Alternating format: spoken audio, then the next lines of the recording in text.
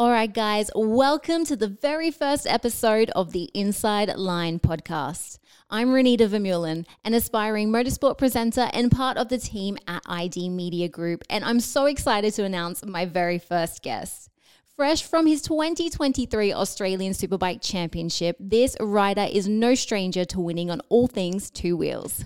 2008 American Supermoto champion, X Games silver medalist in Supermoto, multiple Australian Superbike champion, multiple Australian dirt track champion, multiple Australian Supermoto champion, and second Australian XC eliminator in 2013, Troy Herfoss. I caught up with Troy to chat all about his 2023 championship on board his Penrite Honda Fireblade, along with that bombshell news that he dropped right before his weekend at the Bend to see what's happening with his 24 season. So stay tuned for my interview with Troy. Alrighty, guys, we have Troy Herfoss here. Troy, welcome to the show. Thank you for being my first guest. How are you going? Thank you so much for having me. What an honour. I'm happy to be your first guest, and hopefully I can give the listeners something worthwhile. Oh, no, the honour is mine. Thank you so much. So, guys, we're in the presence of greatness. The 2023 Australian Superbike Champion is in the house. And I just need to let you all know, we're both in Queensland. It is like 30 degrees, hot and humid. It's storming. And he tells me he's just been out for a run in this weather. So he's an athlete, guys. I don't know why. I don't think it was a smart option, but anyway, got to keep in shape. Oh, exactly. But Troy, let's get straight into this and let's have a chat about your season. So obviously this year you started off the year Phillip Island as the supporting round with the World Superbikes, and you had a couple of top fives, but then after that it was podium after podium before your victory that you took at Queensland Raceway. So tell me, what happened at the start of the season where you were, top five, so still at the front of the pack, but then what was that change that made you go to the top step of the podium? It was a bit of a process for the team, really. Just since backtracking to my accident I had a few years ago, I had a really difficult year. Sort of the following season, we changed tyre manufacturers, and I was really injured and just really struggled the whole year, and it was sort of put down to my health, really. As to why we were struggling, and it sort of got to the point where I was really feeling like I was back to my best fitness-wise, or getting close to, and the results weren't really improving for me, and it just took a bit of time to establish that I just wasn't able to get as much out of the bike as what I should have been, and it probably all come to a head at sort of Phillip Island or even Sydney the weekend after. Round two, I was pretty unhappy with where I was at. I was definitely feeling like I was like riding at a good level, and just couldn't quite get the most out of the motorbike. And from that point on, we just sort of all got together and just started trying sort of different theories on how to make the bike work and what the bike might like, and adjust my riding accordingly, really. And yeah, it's funny, you can learn new tricks even when you get old. Definitely. So with regards to that, like, how much of the changing did you have to do? Did you do a lot of like testing outside? I noticed Russell Coven, who's a mutual friend of ours, would post photos, and I'd see you on a different spec bike. So were you out doing a lot of this testing in between racing to try and make these changes? Is this what you're talking about? Yeah, well, we just, between like the whole team really, and Paul Free and Charlie Hallam, they were working with them between each other as crew chief and electronics, and just sort of had to, they come up with a theory on the way the bike wanted to be ridden, and rather than just trying to make the bike work for what I was feeling all the time, we just thought it was time to try and adapt me to something different, a different style of riding, and just try and make things a bit easier for myself. And yeah, we done a lot of testing, and just sort of changed my approach to a lap time, really, and how I went about it, and it was just made the life so much easier for me. The bike was a lot easier to ride towards the end of the year, and it showed. We were able to fight for victories almost every time we're on the track. So, and then the finish in the year was unbelievable. So yeah, it was a pretty amazing year for us, really. Yeah, no, it was an incredible year. And it was funny because I actually ran into you at MX Farm, and I wanted to talk to you a little bit about your motocross training that you were doing. Did you find that that was actually helping you with your road racing? When you're talking about changing your ride style, did you find that going back to the dirt was helping you with the road? Yeah, it was helping a lot. Caused me a lot of pain as well. Motocross, I right? think that weekend ended up. Yeah, well, even this is only coming out now, really, but I broke a couple of ribs there as well. So I Oh, no. I had three accidents this year on the motocross bike, and yeah, I think each time I broke ribs, but yeah, the motocross was like, I was on the bike a lot, like 3 days a week at least, throughout the year, and it was just helping so much. It was making it so much easier to go to the track and just get straight down to business, because you know, for anyone listening that doesn't sort of know as much about the details of road racing, it's a sport that it's quite expensive to get on the tracks, and it's not easy to be out there on the bike. Really, it's just it's not as accessible as motocross. So for me to be able to be on the motocross bike 3 days a week, it just made it so much easier to get up to speed on a race weekend or at a test, and just found I wasn't really spending half the day of the test blowing out the cobwebs as such. I was just getting straight down to business, and I was arriving at a competitive lap time early in the day, and then we get a lot more work done in the testing. Yeah, no, definitely. And you could see that as the year progressed. Obviously, you took the championship lead at the end of round 5 and then went into the season finale equal points with Josh. So having that slower start at the beginning of the season, as you progressed, got to the end of the season and, you know, you're on top fighting for the championship win going into the Bend. And I wanted to ask what that was like, knowing that there's that possibility that you were going to walk away with the championship, which you did. What was it like going into that final weekend for you? It was really exciting, and it'd been a few years since I'd really fought for a championship, and yeah, we had such a good test there, and the year had gone so well. I knew that I should win it, and it was a really weird feeling, and it might sound cocky or something, but I just couldn't see it going wrong.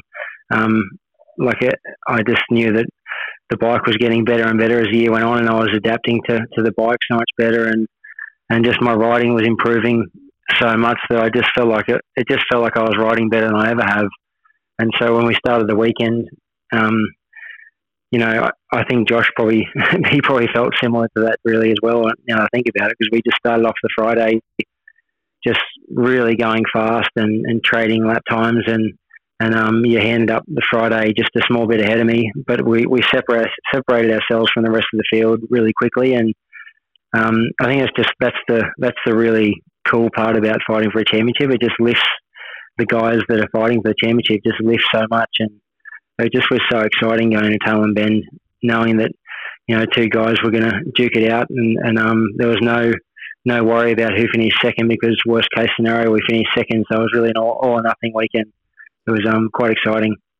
Okay, but honestly, how does it feel to be championship? Tell me really. Oh, it's unreal. Like just because I made the decision I did before the championship finished to like go a different direction for 2024. It put a bit more pressure on me because I felt like I really owed it to the team to get the job done, and when it all played out the way it did, you know, a dominant weekend, pole position, qualifying record, 2 race wins, and then in race 2 when Josh fell and I was out front by, you know, a few seconds, I had a good margin. I could actually just roll around the last 2 or 3 laps and just literally soak it all in. It was soak it all up. Sorry, it was pretty cool. It was about as good as it's going to get for me in my Australian Superbike career, I reckon. So I thought that was a good time to maybe call it time for now on what I was doing there with Honda. So yeah, I'm just glad it worked out the way it did, because the team, I owed it to the team to give them this, and I owed it to myself to get back to this level, and I'm just so happy that we finished up the way we did. Well, it was definitely such a surprise when you literally dropped your bombshell that you were departing Honda, who you've been with for forever, right? And ER Motorsports, the Penrite Honda Superbike team. So when you dropped that news, really, really stunned the whole paddock. And I wanted to ask you, what's next for you? I hope you're not retiring. I mean, it's fine to retire on top, but what's your plans for 24? I'm definitely not retiring. Okay, good. I sort of am at a stage where, as far as like, you know, what I feel like I've accomplished in Australian racing, I feel like if it was my time to retire, I'm sort of okay with that. But I just wanted to put myself out there and make it clear that I'm looking for something new and I want to go overseas. And I mean, I'm 36 years old now, and I feel like I'm 26 years old because I started late in my career. I never went overseas and had an international career at all. And then with COVID and the injury shortly after, I feel like the last 4 years or so have sort of disappeared in a flash. And while I still feel like, while I know I'm at the top of my game, I just wanted to make it very clear that I wanted to change and I wanted to go overseas, because in the past, I'd sort of had a bit of a look around to go overseas, but I think I was so attached to my team and to Honda. I don't think many people thought I really, really wanted to change. And what better way to attract a little bit of attention from some international teams is to quit your job a week out from the championship. I mean, it's like, and that's why it was hard. It was really hard at the time because and understandably, most people just thought that I had a ride lined up with another team and like a competing team, and I was going to come back and race against my old team. But that's not the case. I'm really trying my best to go overseas, and I'm sort of in a position where I'm willing to sacrifice being on a top Australian team in order to wait out to go overseas, just because, I mean, where I'm looking to go, being whether it's England or America, they both championships start later in the year compared to us. So in order for me to sort of exhaust every opportunity out there for me, I may have to wait it out a bit longer. And so I just wanted to prepare myself for that. So for that reason, I probably won't be fighting for an Australian Superbike Championship. It doesn't mean I won't be on the grid or riding an Australian Superbike, but for now, I just want to make sure I know that there's definitely not something out there for me internationally, or there is.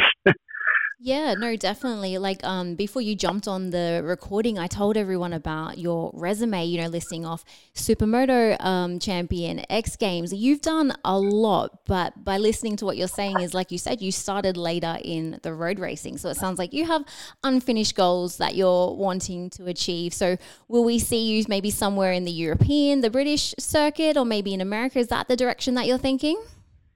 Yeah, there's definitely no opportunity for me to race in the World Championship, but both England and America are really sort of exciting for me. I had a bit of a taste of living in America when I was younger, racing supermoto, and I loved it.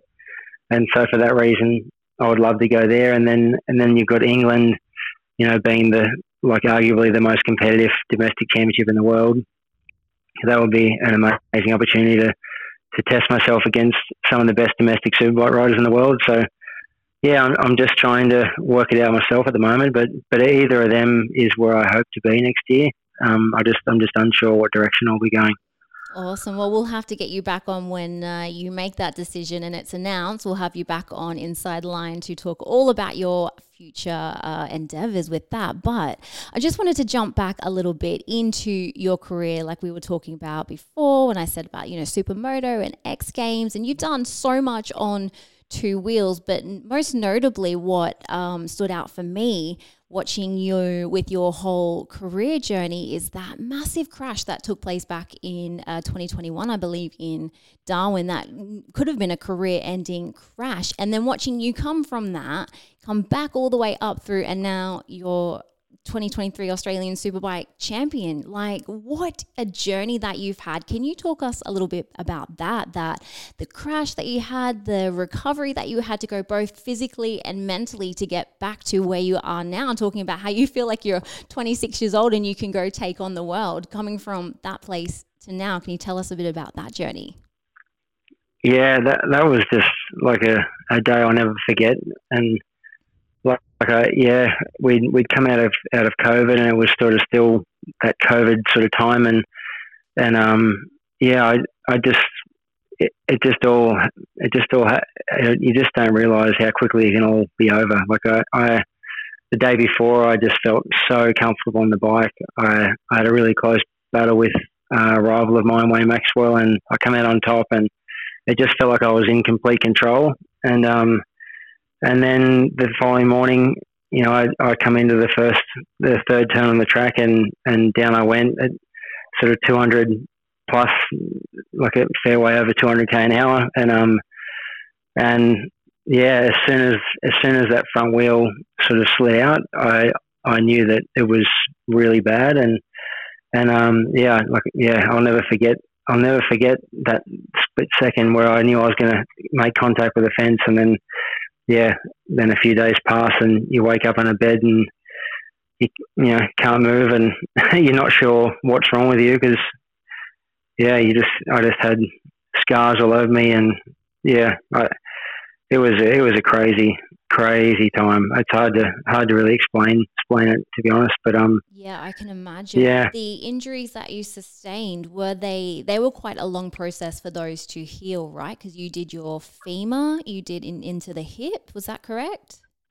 Yeah. So I did the major injuries were my neck of femur had snapped and it was dislodged by quite a way, and then my humerus was compounded up under my armpit and shattered the bone, I guess when the bone twists, I can't remember what sort of fracture they call that, but and then the top of my tibia, like my leg had hyperextended, and it broke the top of my tibia. So I had a bit of a very small knee injury. I had a couple of broken toes, some ribs. And it was just so, it just felt so bad. So my arm wouldn't. So at first my arm wouldn't move at all, and I couldn't move my leg. So I was in the wheelchair for a little while, and it was bad. Full-time care. My wife and I had our first child, 3 months old, and were under full-time care at her parents, and it was a real big one for me. And then that's why to get back to where I am now, just you really can enjoy every time you're on the motorbike. It's a lot easier. As the years go on, you sort of, I guess you just take it for granted, really. I was always in great shape, and never had a lot of bad injuries. I was able to race a motorbike at a high level for all my career, and then all of a sudden it's just all over. And then that first few months getting back on the bike, I was just so scared. Every time I rode, I was thinking about things that could go wrong, and my body wasn't good as well, so I couldn't maneuver the bike in the way I wanted to. And just that feeling that I was probably never, I just had a feeling that I was never going to be able to get back to where I felt like I was completely in control. And then that's why this year was just such an amazing experience for me, just getting back to better than I ever was, and the body starting to come good again. It's been really cool. That's so awesome. I mean, it sucks that you went through that, but that journey, like you said, now that you're riding better than you ever have, you feel better on the bike than you ever have. Maybe it's like you had to go through that to get to this point, to now be champion, to take those next steps to go overseas. So it's so exciting hearing that there's just so much enthusiasm in your voice about, look, I can do this, and I'm top of my game, and I'm feeling the best I ever have. So I'm so excited to hear about what happens with next year. But I also wanted to ask you, obviously, racing in Australia, you said about that you changed tyre manufacturers and things like that. Talk to us a little bit about with where you're going, maybe England or America, the differences over there to Australia with the Australian Championship. It's obviously more rounds, but is it different tyre manufacturers, different style of bikes? Is there things that you're going to have to learn that's going to put you, obviously you're coming from being the top of the field here, to put you into a position where everything's new? I guess you're going to have to learn the tracks as well. So talk us a little bit about with that next year. Yeah, so the first thing is going to be the tracks, learning the tracks, and then you've got two different spec bikes. So if I go to America, it's basically a world super bike, so a lot of adjustability, and then in America they're a controlled Dunlop spec tyre, so that'll be something I haven't ridden for around 8 years now, and then England you've got less electronics than Australia, but more adjustability in the chassis, and then you're on the same tyres. So it's sort of, they're both going to be different and foreign. But yeah, I think what I've learned in the last few years since the injury, like I've got a lot better understanding of what I need from a bike and what I need to change on the bike to make it suit me. And yeah, I've been around really good people the last few years and really had to learn a lot because I was struggling so much. I couldn't just rely on just my natural ability to adjust to a bike, because for a while there I couldn't physically do it. So I was sort of forced to learn more about what was underneath me. So I think that's going to help me as well. Obviously I've got a lot of experience now. So yeah, I don't know what would be easier. Like America on a different tyre with a really high spec bike. And then British Superbike's a higher spec bike than ours as well, but it's they don't have any traction control in that series. So yeah, you've got a lot of power in your hands. So it's a bit old school, I guess. That'll be quite a lot of fun. A bit old school, yeah, definitely. Some of the racing's crazy over there, especially Cadwell, where they get air. Oh, that track's insane. Yeah, that's one of the if I can race that track, I'll be happy. It looks really cool. It looks cool, but I don't know how you guys do that. Oh, well, look, Troy, thank you so much for taking the time to speak with me. It's been awesome to obviously follow your journey throughout and get to chat with you a little bit about what it's like to be obviously a champion now, going through that journey that you had with the accident to get to where you are. And I'm so excited to finally find out where you're going to go and what you're going to do next year, and look forward to watching you wherever your journey takes you. So thank you so much for being my first guest on the Inside Line podcast. And thanks for having me. I'll be adding the Inside Line to my list of podcasts to listen to from now on. So I wish you all the best in that as well. Awesome. Thanks so much, Troy. And thanks for listening, guys. Thank you.